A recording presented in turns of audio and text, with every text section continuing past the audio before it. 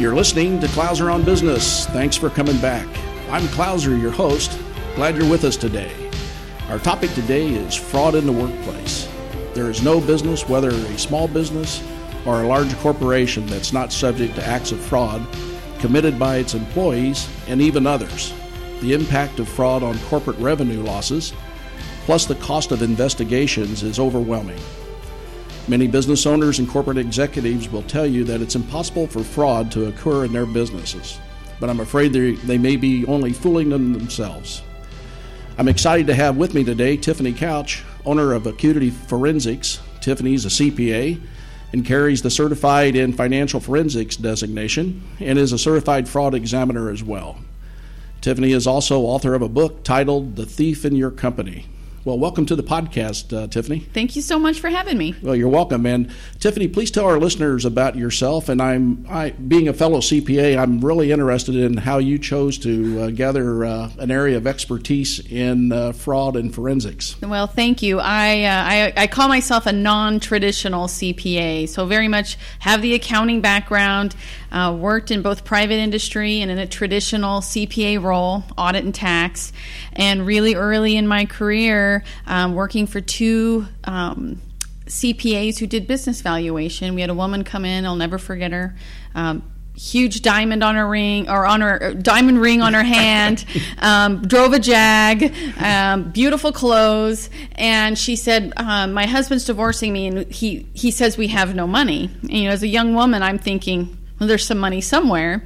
And I proved out that not only was there some money somewhere, there was a lot of money. And he wasn't necessarily hiding it from her. He just hadn't told the IRS how much money he was making. And I proved this all out. This is late 99, early 2000, before anybody ever heard, or at least I had never heard the word fraud or forensic accountant.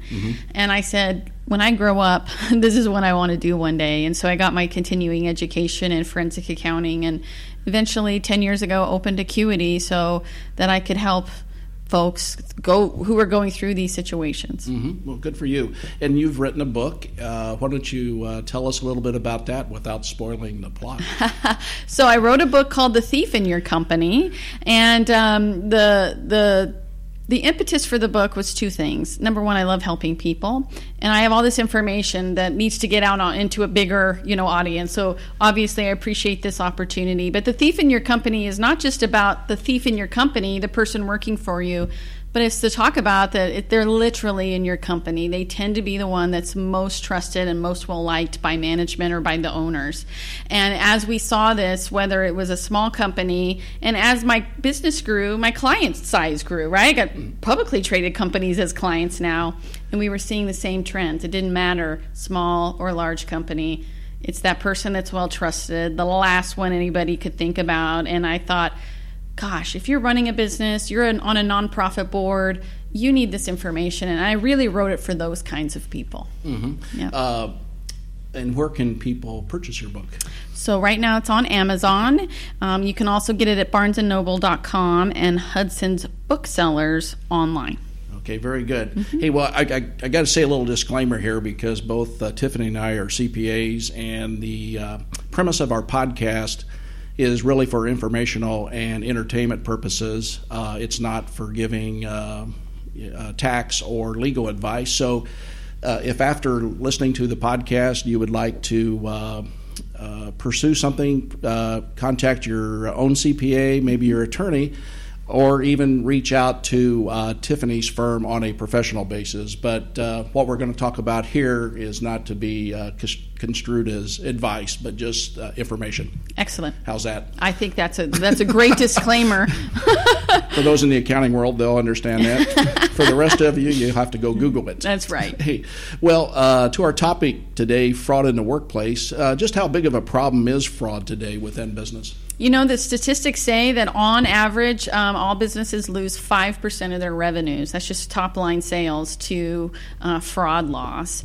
And I've seen that actually happen in some situations. So, that's the going statistics statistic out there. It's truly something people should at least be considering in every organization. Yeah, and that's just the loss of revenue, correct? Correct. So that doesn't include the cost of me, let's say if it's my company, hiring someone like you and the lawyer that goes along with it, and the time. And I think that's the other thing that really my book really does speak about is the time and the emotional impact that these crimes have, because at the end of the day, it's not about the money. The money hurts, but all of the rest of that, hurts a little bit worse. Yeah, we'll get to a little bit more about that in a little bit. But, excellent.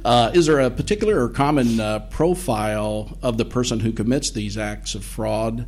And are there any patterns to the reasons why they're doing it? Great question. So, we live in such a politically correct kind of world right now. It's hard to say, but I always have to say, this is the part of my talk where I'm going to be not politically correct, And so what we do see, at least in patterns, is that the pattern we see is most well-liked, most trusted in the organization, usually by management, not necessarily by their coworkers, but usually by management or ownership. The guys who steal are stealing big.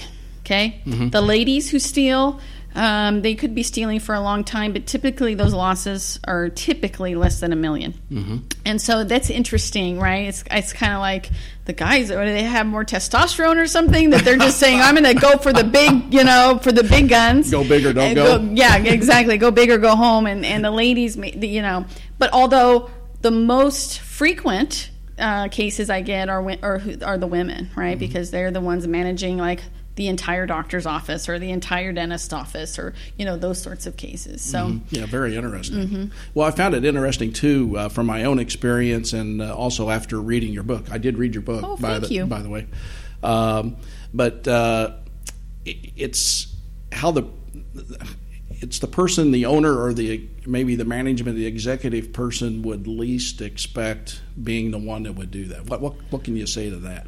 Well, think about it. If I wanted to steal, number one, I would have to have access to your money, your checkbook, or the money coming in before it makes it to the bank, right? The customer's money. The only way I'm really going to do that without having you double check everything is to make sure you trust me infinitely.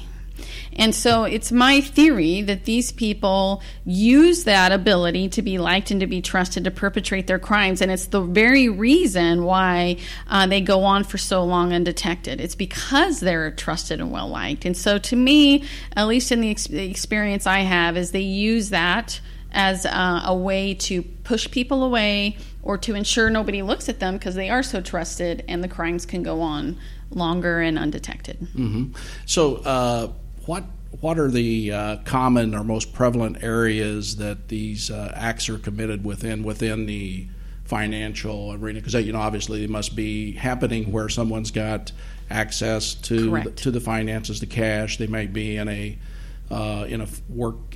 function that affects the banks and the financial statements, general ledger, that sort of thing. So, number one kind of fraud is somebody simply writing checks to themselves, to their personal vendors, or like a fake company they create. It is the number one fraud. And it's also the easiest to catch, right? Because if somebody's looking at the bank statements and cancel checks at the end of the month, they're going to say, well, why do we have all these checks to Tiffany Couch, our accounts payable clerk? There's a problem there. So the number one fraud is somebody who has access to the accounts payable system and has the ability to either write checks to themselves, use a debit card, credit card, that sort of thing. The other most common is the person who's in charge of the money coming in from customers. And they take that money and put it basically in their purse or in their wallet before it makes it to the bank. So that's what we call a cash skimming scheme. Yeah. Is that the same thing as kiting? No. What can you explain? Kiting is different. Okay. Kiting is and it's a lot harder to kite money as nowadays as it used to be. What kiting was, I don't have enough money in this bank account, so I write a check on this bank and deposit it into this bank account, write a bunch of checks here that are probably going to bounce, right? And so that's just a little way of kiting's more of a way of floating money between accounts. It's a little harder to do with all the banking regulations, and they've sort of put holds on things now and doesn't allow that to happen. So so setting up a fake vendor, and paying that vendor is one. Is still maybe putting a fictitious employee on the payroll ledger. Do you see that? I do. It's amazing. We call that a ghost employee scheme. And what we normally see is it may be not even a fake employee, but let's just say Tiffany used to be our employee. She leaves, and so the payroll person or somebody's in charge of payroll basically redirects Tiffany's future, payroll checks to themselves, even though Tiffany's no longer working here. I'm going to go to a trial in 2 weeks to testify about a person who did just that. A lot of migrant farm workers, and he was managing the ranch, and he basically told corporate, "Hey, listen, these people are still working for me," when in reality they weren't. And so he was turning in time for all these people that weren't actually working at the ranch and collecting all the paychecks himself. Wow. Hey, well, what would be your response? Let's say if I came up to you, I was, let's say, a CFO, VP of Finance somewhere, and you were talking to me about, fraud in the workplace, and I would say something like, well, we have such good and sound internal controls here, this would never happen to me or to my company.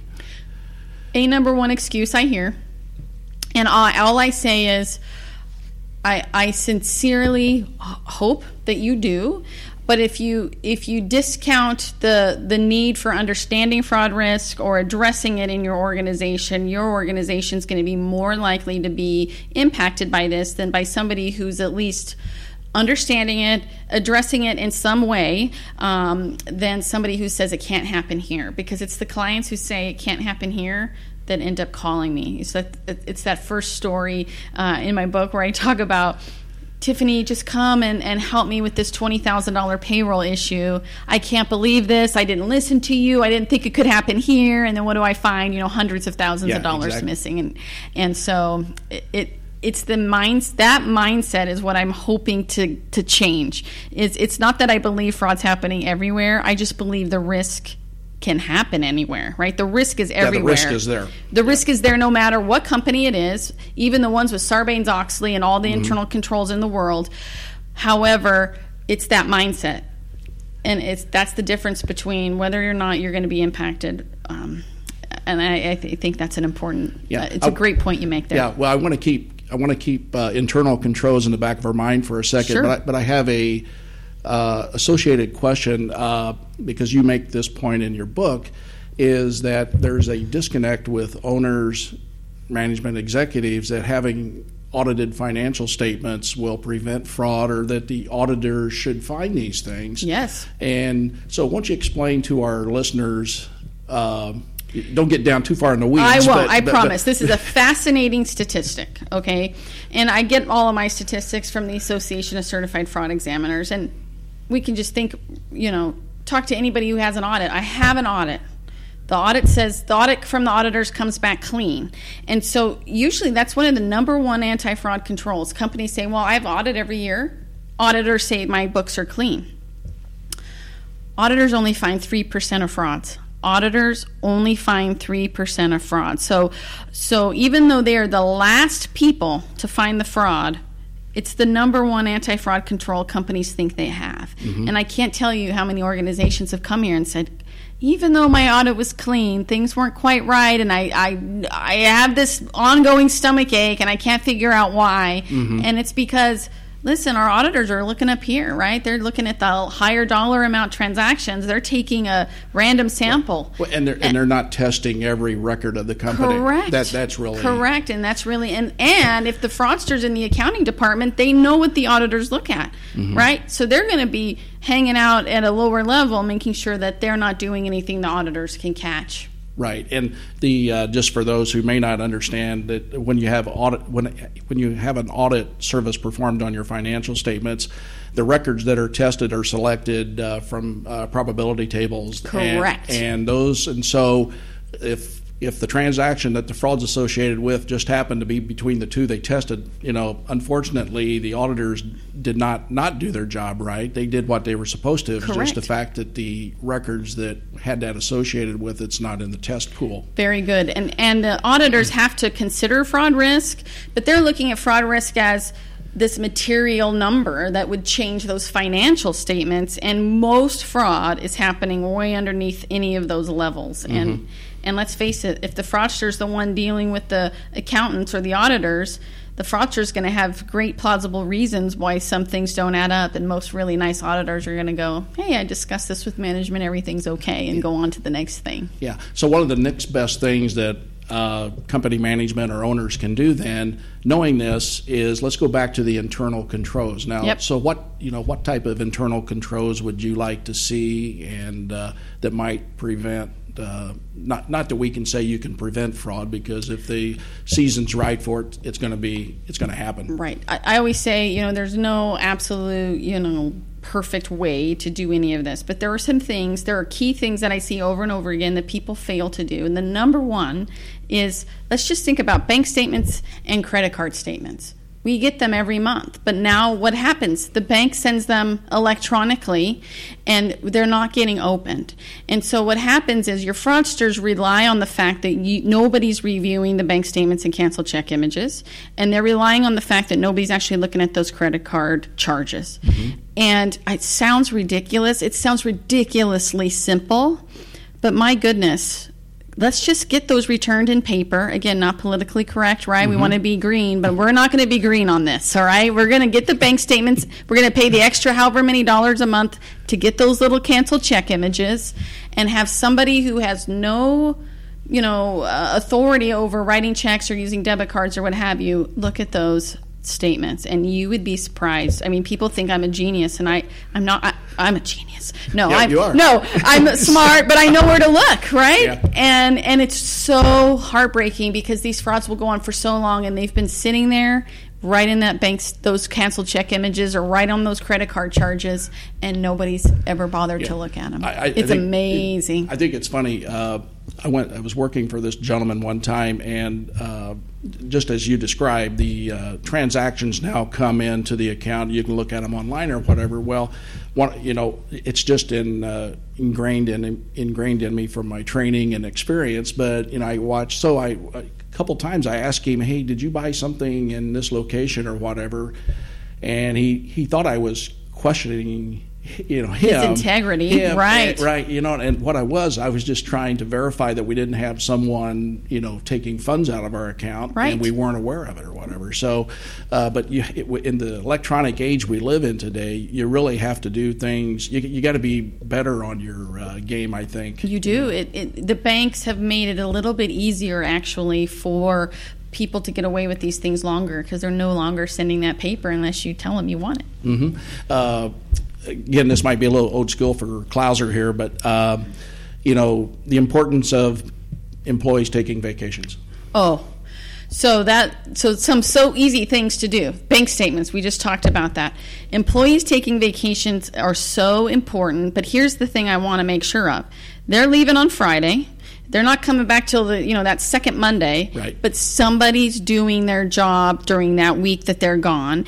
To me, this has to be mandatory. Obviously, it's not going to cost you any money, but that cross training and making sure somebody's doing their job while that person's on vacation is critical, because that is the prime way that these frauds get uncovered, right? I've had a couple of cases where somebody gets unexpectedly sick, or has something catastrophic happens, they can't show up at work, and suddenly a phone call comes in, or an email, or a document, and it unravels a huge fraud. So that's a great point that you make there. Right. And the other thing would be maybe separation of duties. All day long. We want to make sure that the person who's, collecting the money from the customers isn't also able to put credits on a customer account, and hide the fact that they're taking the cash. Yeah. We want to make sure the person who's entering the vendor bills can't write the checks or reconcile the bank, unless somebody's looking at the bank statement. So these things, and most small business think they don't have the resources. They almost always do. And in the event that they're really small, I'll tell the owner, send the bank statements to your spouse or your accountant or your lawyer, and have somebody look at it. It doesn't have to even cost that much money, but just it's easy to do the controls, even if you don't feel like you have a robust accounting department. Yeah, and our listener base here is from small business owner up to some people that work in large corporations. So what we're talking about today, some companies might be able to more easily afford to do certain things. If you're a smaller business and maybe you have to use someone doing similar functions, or right. Is as a business owner, you should be doing what? You should be doing more oversight. So that's where the bank statements come to you. The credit card statements come to you.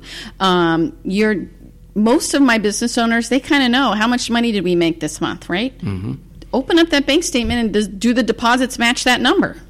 If the deposits don't match the number you think you made this month, you might have a problem with somebody skimming the cash before it gets to the bank. So it's just some basic oversight, and I know you're a business owner. I know how busy you are. I know that seems a little bit overwhelming.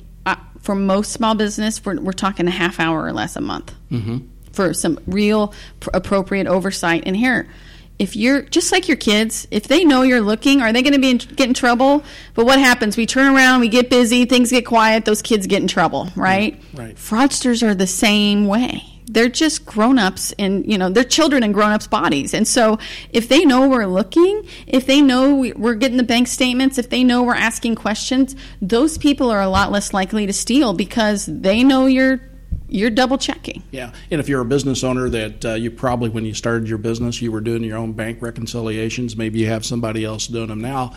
Go in one day and tell whoever's doing that, hey, I'm going to do the bank recs today. Hey, yeah, Betty, I'm going to do those today. And just hope you can do it. That's right. but it's so basic. But I'm here to tell you it works every time. And you're going to have some of those listeners that say, well, Betty's going to be mad at me. She's going to think I don't trust her. And I always say, you just need to ask Betty, listen, Betty, $5 is missing. All roads point to you, and I want to keep you safe in your job.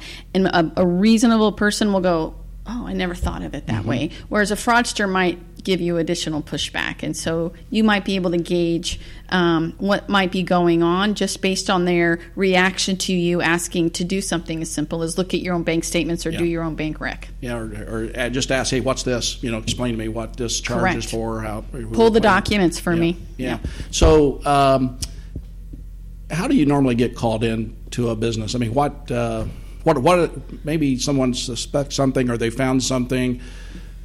What causes them to call you? Yep. Couple of things. Sometimes they've got an HR issue. They've gone to their lawyer, and their lawyer calls me. Or they've heard their accountant tell them, you need a forensic accountant because things aren't adding up. Or they've actually found one transaction. Like, we can talk about the doctor. He found that his long-term office manager had paid herself $20,000 more in payroll the year prior based on that 401k report. And so he called me to, quote, write it up and, check it out. And so I just get called with the things aren't quite right, or I've actually found something wrong, or my lawyer or my accountant thinks, you need to have a double check at that. Those are typically, the reasons. I always say if you've got that uneasy feeling, I call it the stomach ache you've had, even though the auditors say everything's fine and your tax, if you've got the uneasy feeling, give somebody like me a call. Okay.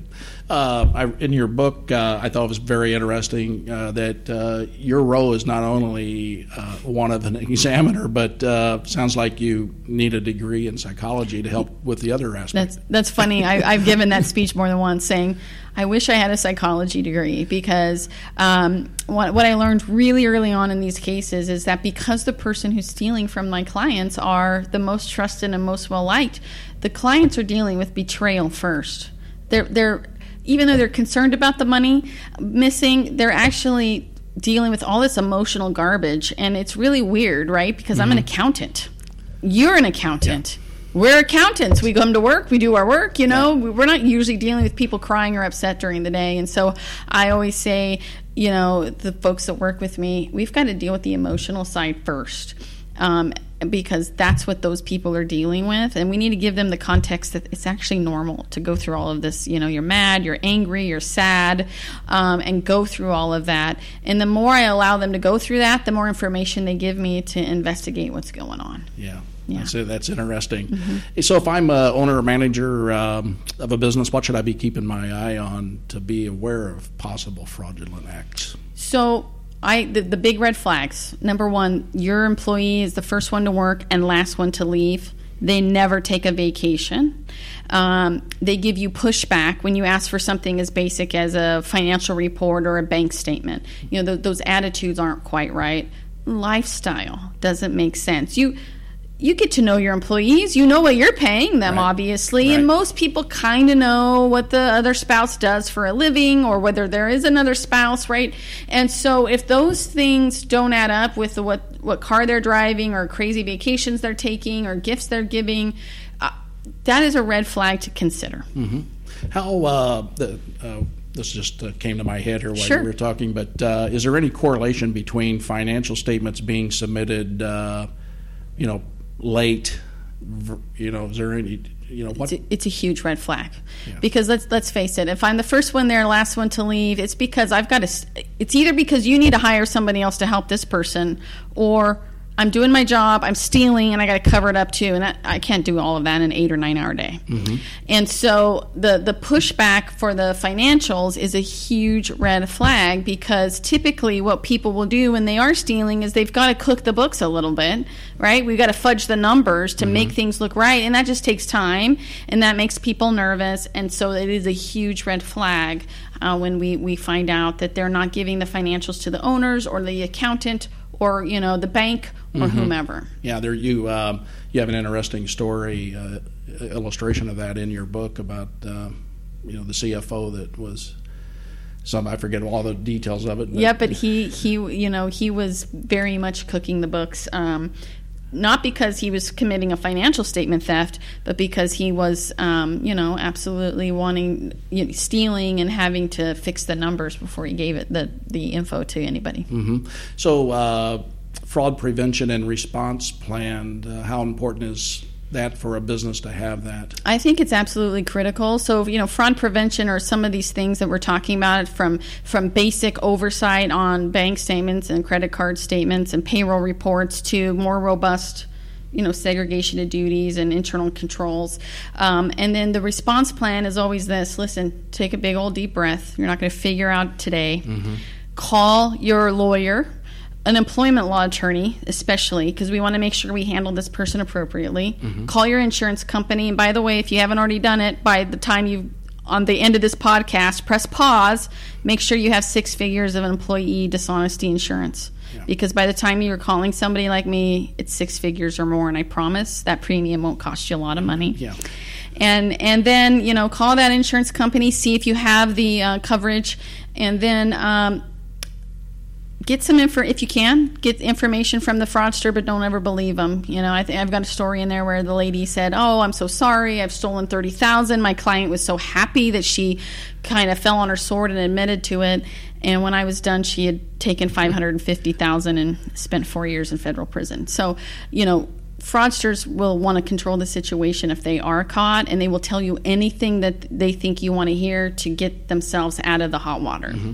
Do you help companies write these fraud programs? Oh, yes. Okay. Yes, we do. We do help. I love going in and doing the internal control engagements, or just like a fraud risk kind of engagement. It usually takes me a day or two at the most for a larger, company, and helping with that. And what's unfortunate is, back to that mindset, well, this is not going to happen here, so we don't need that kind of engagement. Right. And so, unfortunately, a lot of times that engagement comes after the fraud investigation. And I always say, I'd much rather come in and help you.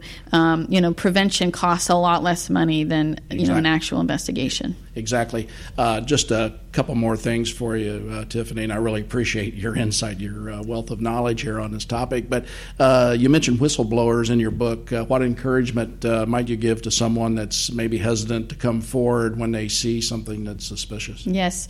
I'm going to talk to the business owners first here in management. Listen, those whistleblowers, they know. People in your organization know things aren't quite right, but they are scared to death to come and tell you because they don't think you're going to believe them. And you're not going to believe them because you love the fraudster. And so I want you to make sure that you've got literally an open door policy to allow those people to tell you. To the folks out there who are whistleblowers, tell management, document what you see, what you hear, what you think is going on, and blow the whistle. Mm-hmm. In the event that they don't listen or don't believe you, when the auditors come in, tell the auditor. If the tax accountant comes in, tell the tax accountant. Or if they just continue to not listen to you, you might want to consider getting an employment elsewhere, which is always so sad. But that's why the message to the owners and management is so important, because whistleblowers want. And I've had multiple whistleblowers come and talk to me about that very issue. I've blown the whistle, they don't believe me, or I don't think they'll believe me, and it'll make it, it won't be fun to go to work the next day. And so there's all of that goes into that. Hey, well, in closing, give our listeners two or three takeaways about fraud and how to prevent it. And again, what's the first best step for an owner or management person to take if they are aware that this act has happened? Excellent. The number one thing you can do today is change your mindset. I don't believe that fraud's necessarily happening at your organization. I just believe fraud risk exists everywhere. So all I want you to do is at least consider it. And based on that, then two easy things. Money coming in, who handles that? And can we take a look and make sure all that money is making it to the bank? And then all that money that's in the bank, can we verify it's being used for your business's purpose and not for anybody's personal benefit? Those are simple, right? And those are the most common things I get called about. And from there, if you think something is wrong, I know how scary it is. I know you're probably embarrassed that it might be happening on your watch. That's normal, and there are folks out there that can help you, lawyers, accountants. And listen, it doesn't even have to be that expensive. We can figure out what's going on and use your resources to, investigate what's going on. So, but don't torture yourself by not looking at it, because I know it sounds contradictory, but actually figuring it out helps my clients more than anything, because they kind of know. They just haven't wanted to deal with it. Right. Mm-hmm. Well, that's very good. Well, we're out of time for today. I really appreciate Tiffany being here to discuss fraud and its impact on business and people. You can find Tiffany's book, The Thief in Your Company, on Amazon and some other places that Tiffany mentioned earlier. I'd highly recommend it. I've downloaded it, read it, and I've also bought a paperback edition also. Maybe get you to autograph it for me. Absolutely. I think your eyes will be open to what can happen within a business, and if you think it cannot happen to you, well then, read that book twice. Tiffany's contact information is on our website at klauseronbusiness.com. You can reach her at acutityforensics.com. And please tell your friends about us and remind them they can find us on iTunes, TuneIn, Podbean, Stitcher Radio, and always at klauseronbusiness.com. Well, all for now, you've been listening to Klauser on Business.